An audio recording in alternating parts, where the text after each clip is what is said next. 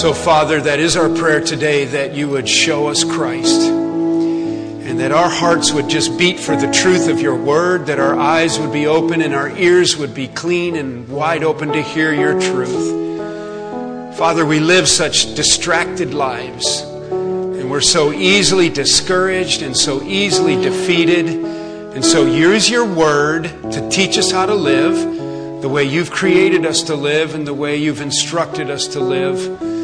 And I just pray that you would use your word through the ministry of your Holy Spirit to grow us and to strengthen us and to conform us to the image of the Lord Jesus Christ. It's in His name, Lord, that we gathered. It's in His name that we've sung, and it's His name that we take our Bibles. In His name we pray. Jesus' precious name. Amen.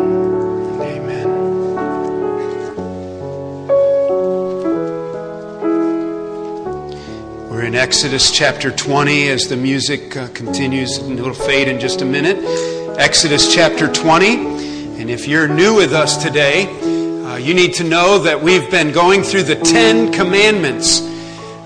This is a word that came directly from God to Moses over 4,000 years ago. But if you look at this list, this 10 words from God, you'll find that it is just most appropriate and relevant even for today. It is just exactly what we need to strengthen us in our walk. Today, as we approach the 10th commandment, and we might have another message or two. In fact, I plan on at least one more message on the 4th commandment in the weeks ahead to clarify some things that I felt that could be strengthened. Today, our final word from God, the 10th commandment. Let's read our text. It's Exodus chapter 20, verse 17.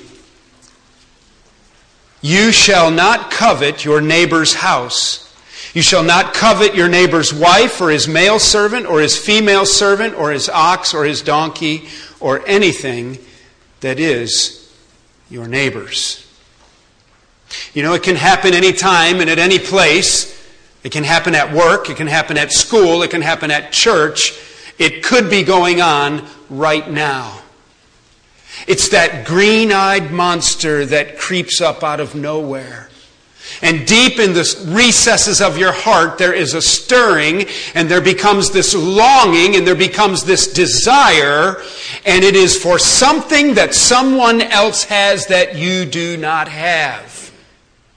Now, God knew what He was talking about, and when He gave us these 10 words, He instructed us to have no other gods before Him. We recognize that the first half of our list has to do with our relationship with God. The second half of our list has to do with our relationship with mankind, so that we can love the Lord our God with all our heart and we can love our neighbor as ourselves. These commandments break down into those categories, and He's been instructing us how to live in a way that pleases Him. It is interesting how this green-eyed monster has an access to the brain and the heart of people of all ages at all times. Even here this morning, we have to be on guard against covetousness. It happened to a man named Achan one day. I know that Achan did not get out of bed and decide how he could figure out a way to be really, really dumb. Did you ever notice how we don't do that? We just kind of do it automatically. I didn't wake up today and try to figure out how I can just be an idiot. But there are things that go on in my heart and things that go on in my mind that tend to work their way out, that ultimately end up in behavioral patterns that end up being destructive. Outside of the will of God and outside of God's ability to bless us. For Achan, it happened in the context of a day in battle. This story is in Joshua chapter 7. You don't have to turn there. Let me just remind you.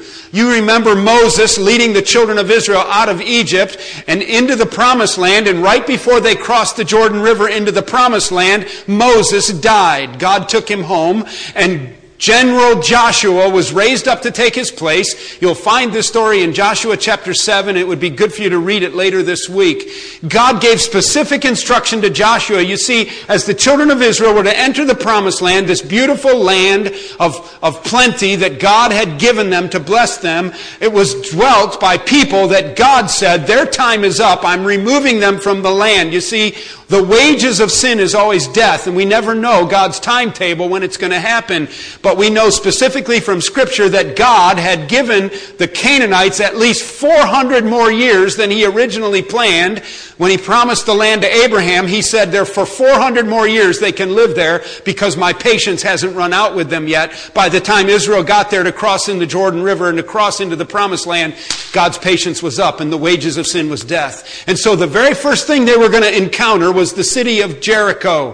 When they crossed the Jordan River, there was Jericho, a mighty walled fortress city-state, powerfully fortressed, and the Israelites, with just their hand weapons, had no way of penetrating the walls and destroying that city as God commanded. And so God gave General Joshua some really strange instruction. God does that sometimes. Sometimes what God's doing, it doesn't make sense at first. And so God said, General Joshua, here's what you do. You get a battalion of soldiers, and then you get a group of priests with horns, ram's horns that they can blow trumpets, and then you follow it up with another battalion of soldiers, and on Monday morning you wake up and you march around the city. One time. That's it. Go back to camp. Tuesday they do it again. I would have loved to have been there when Joshua presented this plan to his generals and his sergeants and his platoon leaders. Okay, boys, here's the plan. All right, what are we going to do? What are we going to do? We're going to get up. We're going to get in front of the priests. We're going to be behind the priests. And we're going to just march them around the city. And then we're coming back to camp. And that's it. That's it. So they did it 7 times in 7 days. And on the 7th day, they did it 7 times. So once a day for 6 days, and on the 7th day, 7 times. And on the 7th time around, God said, blow the trumpets, have the people yell for all their worth. They did. The earth shook. The walls came down. The soldiers run in and destroy the city. And Jericho was to be a burnt offering before the Lord. It was to go up in smoke and to be a burnt offering before the Lord. All of the gold and the silver was to be harvested out of the city, and it was to be taken to God's temple because God said, I own this one. This one is for me.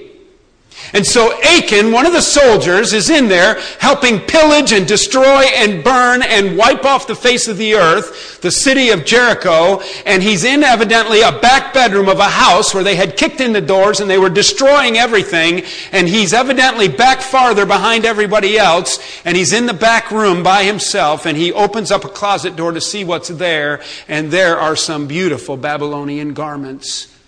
I mean, the kind of clothes that he really would like to have.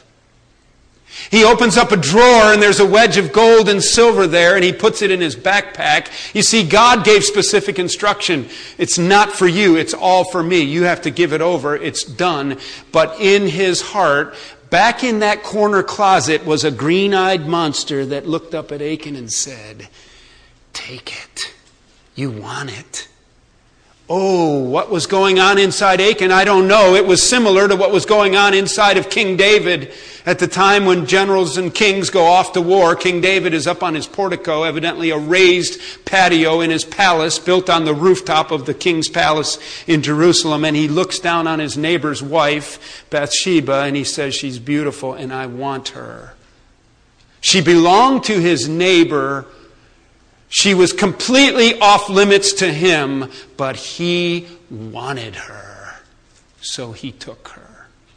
We have stories in the New Testament that illustrate this as well. We have an interesting story in Acts chapter 5 of the early church gathered. The apostles are preaching, and evidently one day when they gathered, one of their fine leaders named Barnabas, the son of encouragement, Barnabas stood up and he said, I have a testimony today. And Barnabas said, I was able to sell some land, and I've made a lot of money, and I've brought the money. And he comes forward in the service, and he laid it down at the disciples' feet, and the apostles distributed it to the poor and the needy in the church. And evidently everybody clapped. The Bible doesn't say this, but I guess Barnabas, just everybody loved him, and they were hugging on his neck after church, and he got all kinds of acclaim. And sitting back in the back was Ananias and Sapphira. Ananias was the husband and Sapphira was the wife. And they thought to themselves, wouldn't it be nice if that was us that everybody were clapping for?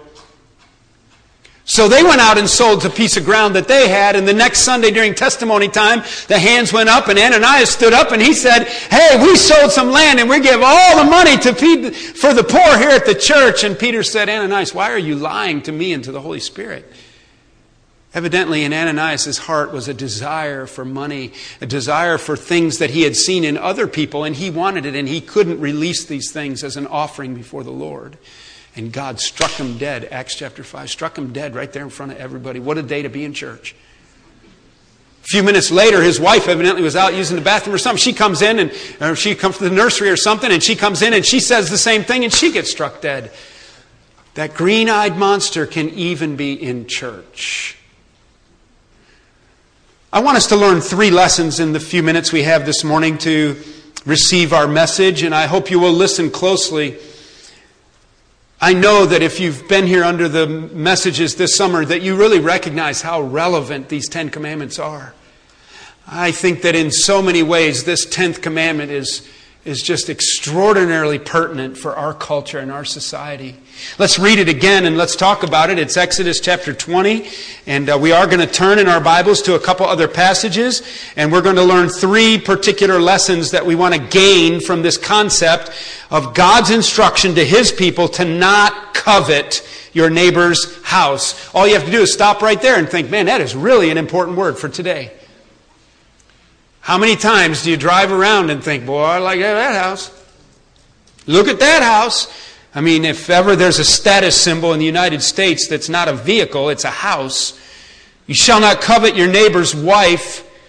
We live in a culture of immorality and a breakdown in moral standard and integrity, and if that's not appropriate, I don't know what is. Do not covet your neighbor's wife. And then in this context, there was servitude. There were people who were underneath people as servants. Don't covet his male servant or his female servant. And for us, perhaps that would be applied to looking at someone who has a staff, someone who's in a position of prestige, and they have people who are under them. And we sometimes want to walk around, I'd like to sit in that chair and snap my fingers and have all these people moving around. I'd like to be that guy. And he goes on to say, don't covet his ox or his donkey. That's not a real big problem with Americans. Oh, look at that donkey. I'd really like to have that one. Now it might, if your last name's Johnson or something, you might have a problem with that kind of thing, but the ox. Let's translate that into a tractor or a 4-wheel drive pickup truck, or maybe the donkey's a Mercedes-Benz or a nice car with some wheels. Transportation, power, the ability to get work done, the ability to pull heavy things. You can relate. The principles are the same. People are the same everywhere. The first of the 3 lessons that I'd like us to get is, number 1, I'd like you to understand that this 10th commandment is a word of contrast. It is a word of contrast. What do I mean by that? I want you to notice that the first 4 before this, the last 4 that we've dealt with, thou shalt not murder, you shall not commit adultery, you shall not steal, you shall not bear false witness against your neighbor. I want you to notice that these are action-based. That to commit these sins, there has to be some kind of behavior or action take place. It's really hard to murder somebody when you don't do anything, just sitting in your chair. It's hard to steal. You see, when you steal, you got to get up and go to your neighbor's garage when he's not looking and get his favorite fishing pole or his yellow DeWalt drill and get it and bring it to your garage. And I stole it. I had to go do it. When we get to commandment number 10, all I have to do is think. It's not action-based. It's attitudinal. It's attitude-based. Listen, for me to commit adultery, though, I have to get up and I have to go find her and lie down with her. But think about how relevant this attitude is and how important it is to address it, because foundational to so much sin is this attitude of covetousness. Thou shalt not murder. I want the money in the cash register. Bam! I've murdered because I've wanted the money. I can't steal or murder in that context without probably sitting around with my drinking buddies or talking and listening to my music and thinking, how am I going to get some money? How am I going to get some money? How am I going to do this? I want this. I want this so bad. So I will commit murder, and I will commit the sin and crime of stealing because I have been coveting things inside my heart. So this is an important aspect to deal with because it comes from within. You could be sitting right now, clothed in your right mind in church, having just sung Jesus' name, and be coveting after something that is off limits. The Hebrew word for covet, literally, if you translated it literally, would mean something like this: to set your desire, or to fix your desire. I set my desire on something. It's an interesting word. It is a driving desire, or you might use the word lust, to lust. It's a deep-seated, secret, hidden heart desire for something that is someone else's. It is off limits to me. It is not mine, but I want it. Now let me clarify that I don't think it's wrong to see what someone else is doing and want to do what they're doing. For example, you see someone and they really know how to order their life. And they have a clean garage and their car is clean, and you've visited them and you've sat out on their patio and talked to them, and you recognize, the way they structure their lives is a lot better than my mess. I'm going to go home and I'm going to be more like them. That's modeling an example. That's a good thing. What's a bad thing is if I go home and I can't sleep that night because I just keep thinking, how come that guy has how come that guy has such a nice car in his garage, and that guy has a bass boat, and that guy has all that stuff, and I've got nothing but debt in my life. I want what he has, even to the point where I would be happy on the inside if I saw him fall. But I really would love it if what he has could be mine. That's what covetousness is. Not to be confused with good example or modeling proper behavior and wanting to mimic it. I want to point something out very quickly here. We don't have a lot of time this morning, but we can benefit in the next few minutes. Will you turn in your New Testament? Because I want to make sure you understand something. And turn to the book of James, chapter 1.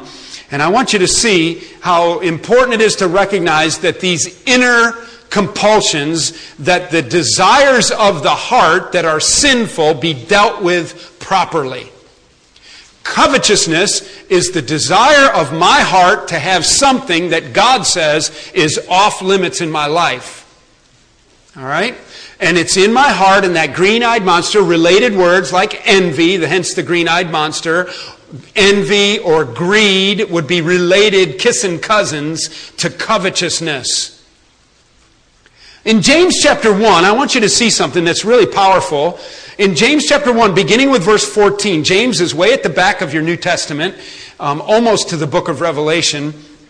Chapter 1, verse 14, James says, but each person, well, let's pick it up with verse 13. Let no one say when he is tempted, I am being tempted by God. For God cannot be tempted with evil, and He Himself tempts no one. And so one thing you cannot say, when you have that deep desire inside for something that you know is outside the will of God or off limits or sinful, or a little voice comes up inside that balances out the other desire and it says, you better not do that, that's not for you. The temptation part does not come from God. God cannot be tempted with evil, nor does He tempt people with evil. But notice where it comes from. This is why this is such a serious problem. But each person, verse 14, is tempted when he is, the ESV uses the word lured, L-U-R-E-D, lured and enticed by his own desire. The American Standard or King James, New King James might say by his own lust. A deep-seated desire that comes from where? From inside that person.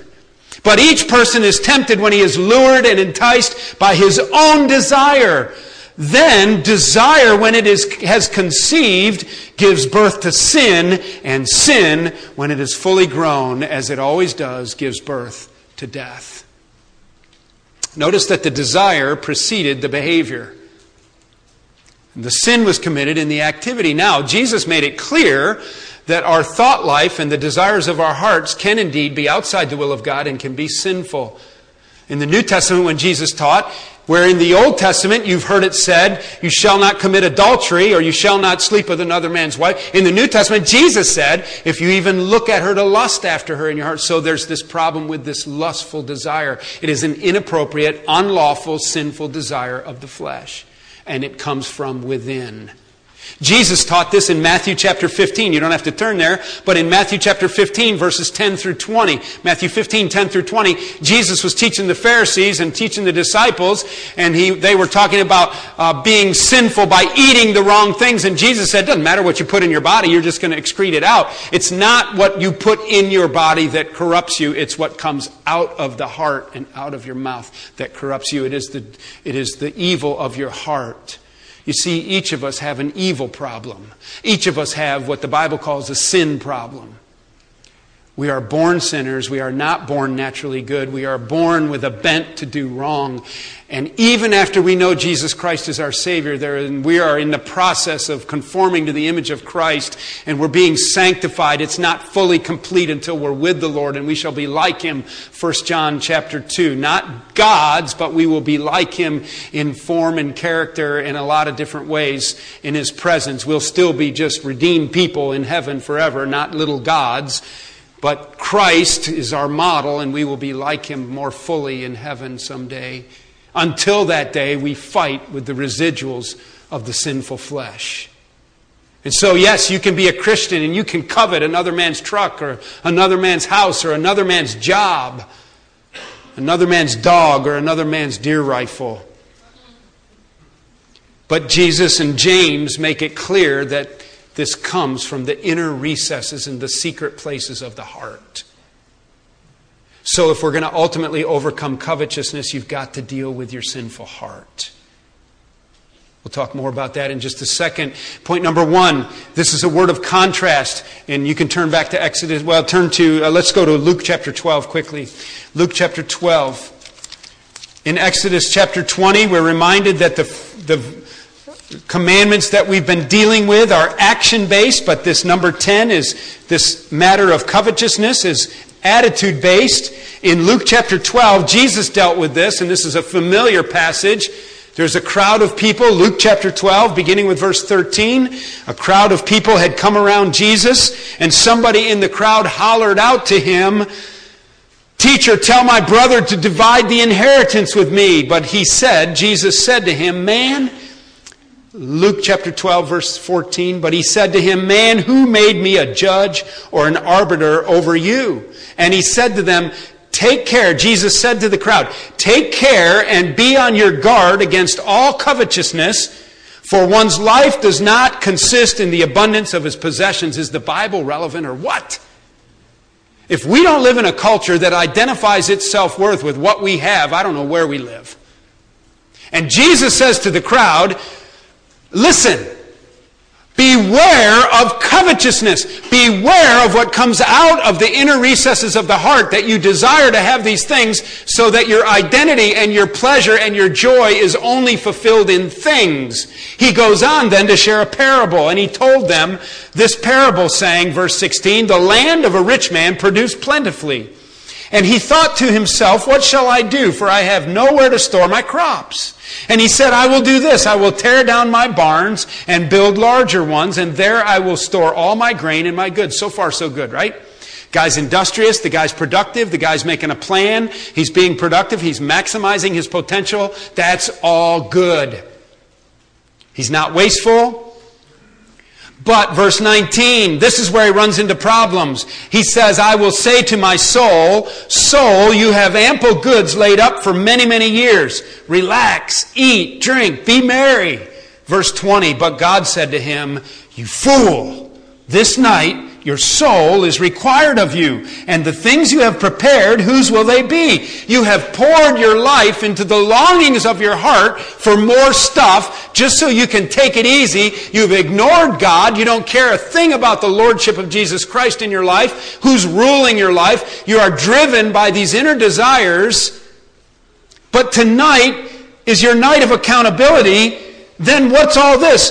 They're going to sell all this stuff pennies to the pound at a yard sale that you've poured your whole life into. Whose will they be? So is the one who lays up treasure for himself and is not rich towards God." I think what Jesus is talking about here is the problem of control in my life.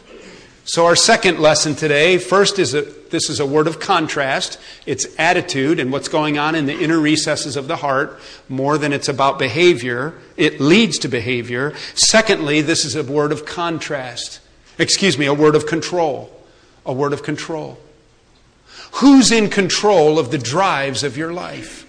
What is it that drives your life? Who's in the driver's seat of your life?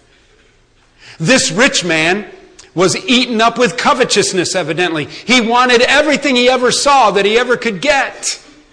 Jesus uses this as an illustration about covetousness. He used the very word covetousness. And he's talking about the drive of your heart being for things rather than for a desire to please God and to be what God wants you to be and come in underneath the control of God in your life. By the way, it's a good question to ask yourself when you see a passage like this. What would happen to me if God said, tonight's your night to come stand before me? Are you ready for that? Are you covered by the blood of Christ? Has Jesus' blood and work at the cross, has He become your substitute? You see, you can't please a holy God in your own strength. You can't do enough good to please a holy God. He's too holy, He's too righteous, and we're too sinful. And we've got too much junk going on in the inner recesses of our hearts. But we have to come to the cross and we have to look to Jesus, who said, I'll go there in your place. God loved the world so much He gave His only begotten Son, that whosoever believeth in Him should not perish but have everlasting life. Come to Christ today. Trade in all the junk for the righteousness of Christ, so that if tonight's your night to stand before a holy God, He will look at you and not see you. He will see Christ. I hope you'll think about those things. Finally, this is a word about contentment, and with this we close. Let's just think about that familiar verse in Philippians 4:19. And my God shall supply, how much? All of your need according to His riches in glory. Philippians 4:19. Listen, this is a word about contentment. The Apostle Paul in 1 Timothy chapter 6 went at great length to illustrate the importance and the value of godliness with contentment. Why? Because it takes away the problem of covetousness. Listen, when I stand in my driveway and my neighbor's garage door goes up and I see his car and his boat and his lawnmower, and then I see his wife out on the back patio, and then I even see his house and his lawn and his grass with no... And listen, one of the easiest ways to get to a place in your life where you're dissatisfied with the people and the plan of blessing that God has for you is to look out at other people and wish you had what they had. When I covet what somebody else has, it's like I'm telling God, what you've given me is not good enough. Psalm 23:1, remember that familiar verse? The Lord is my shepherd, I shall not want. Well, then I evidently don't need what's in my neighbor's garage or in my neighbor's bedroom or in my neighbor's office.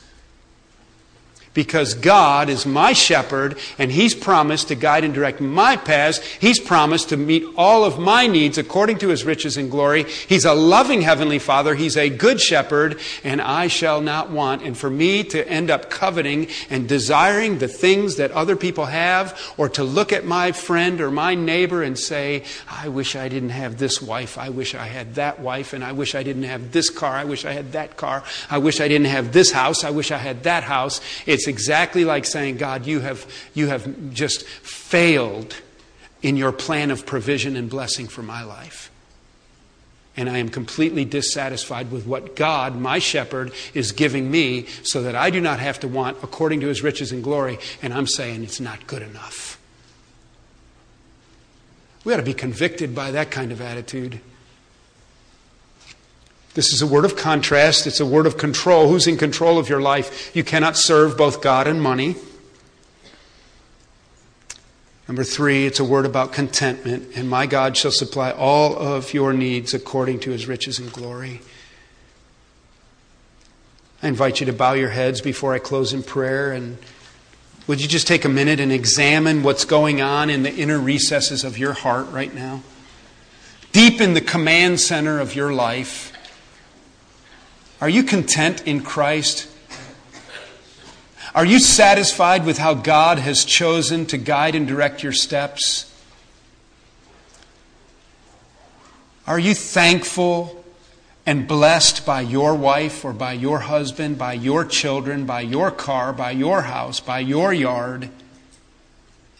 Or are you all tied up in knots because you don't have what somebody else has? For some of us, it's time to knock it off and get our focus back on Christ. Now, for some of us, it's been our own dumb decision making that's kept us from some of the blessings that God has for us and some of His provision. Ask God to give you discernment and wisdom and how to get back on track. But get your eyes off your neighbor's wife. Get your eyes off your neighbor's car, his boat, his lawn, his pool, his job, his clothes, his golf clubs. And look to Jesus. Fill up on Jesus. Become satisfied being a child of God. And let your shepherd meet your needs so that you will not want. Some of us need to confess the sin of covetousness today. Some of us might be precariously close to allowing covetousness to lead us into other sinful behavior. Right now it's hidden. It's inside. It's your attitude. You can't play around with it or it will become action and activity. So, Father, convict us, change us, grow us, help us to be content, help us to be satisfied in Jesus and to wait upon you that you would meet our needs. Give us wisdom for living that we can structure and organize and be the men and women and the families that you've called us to be.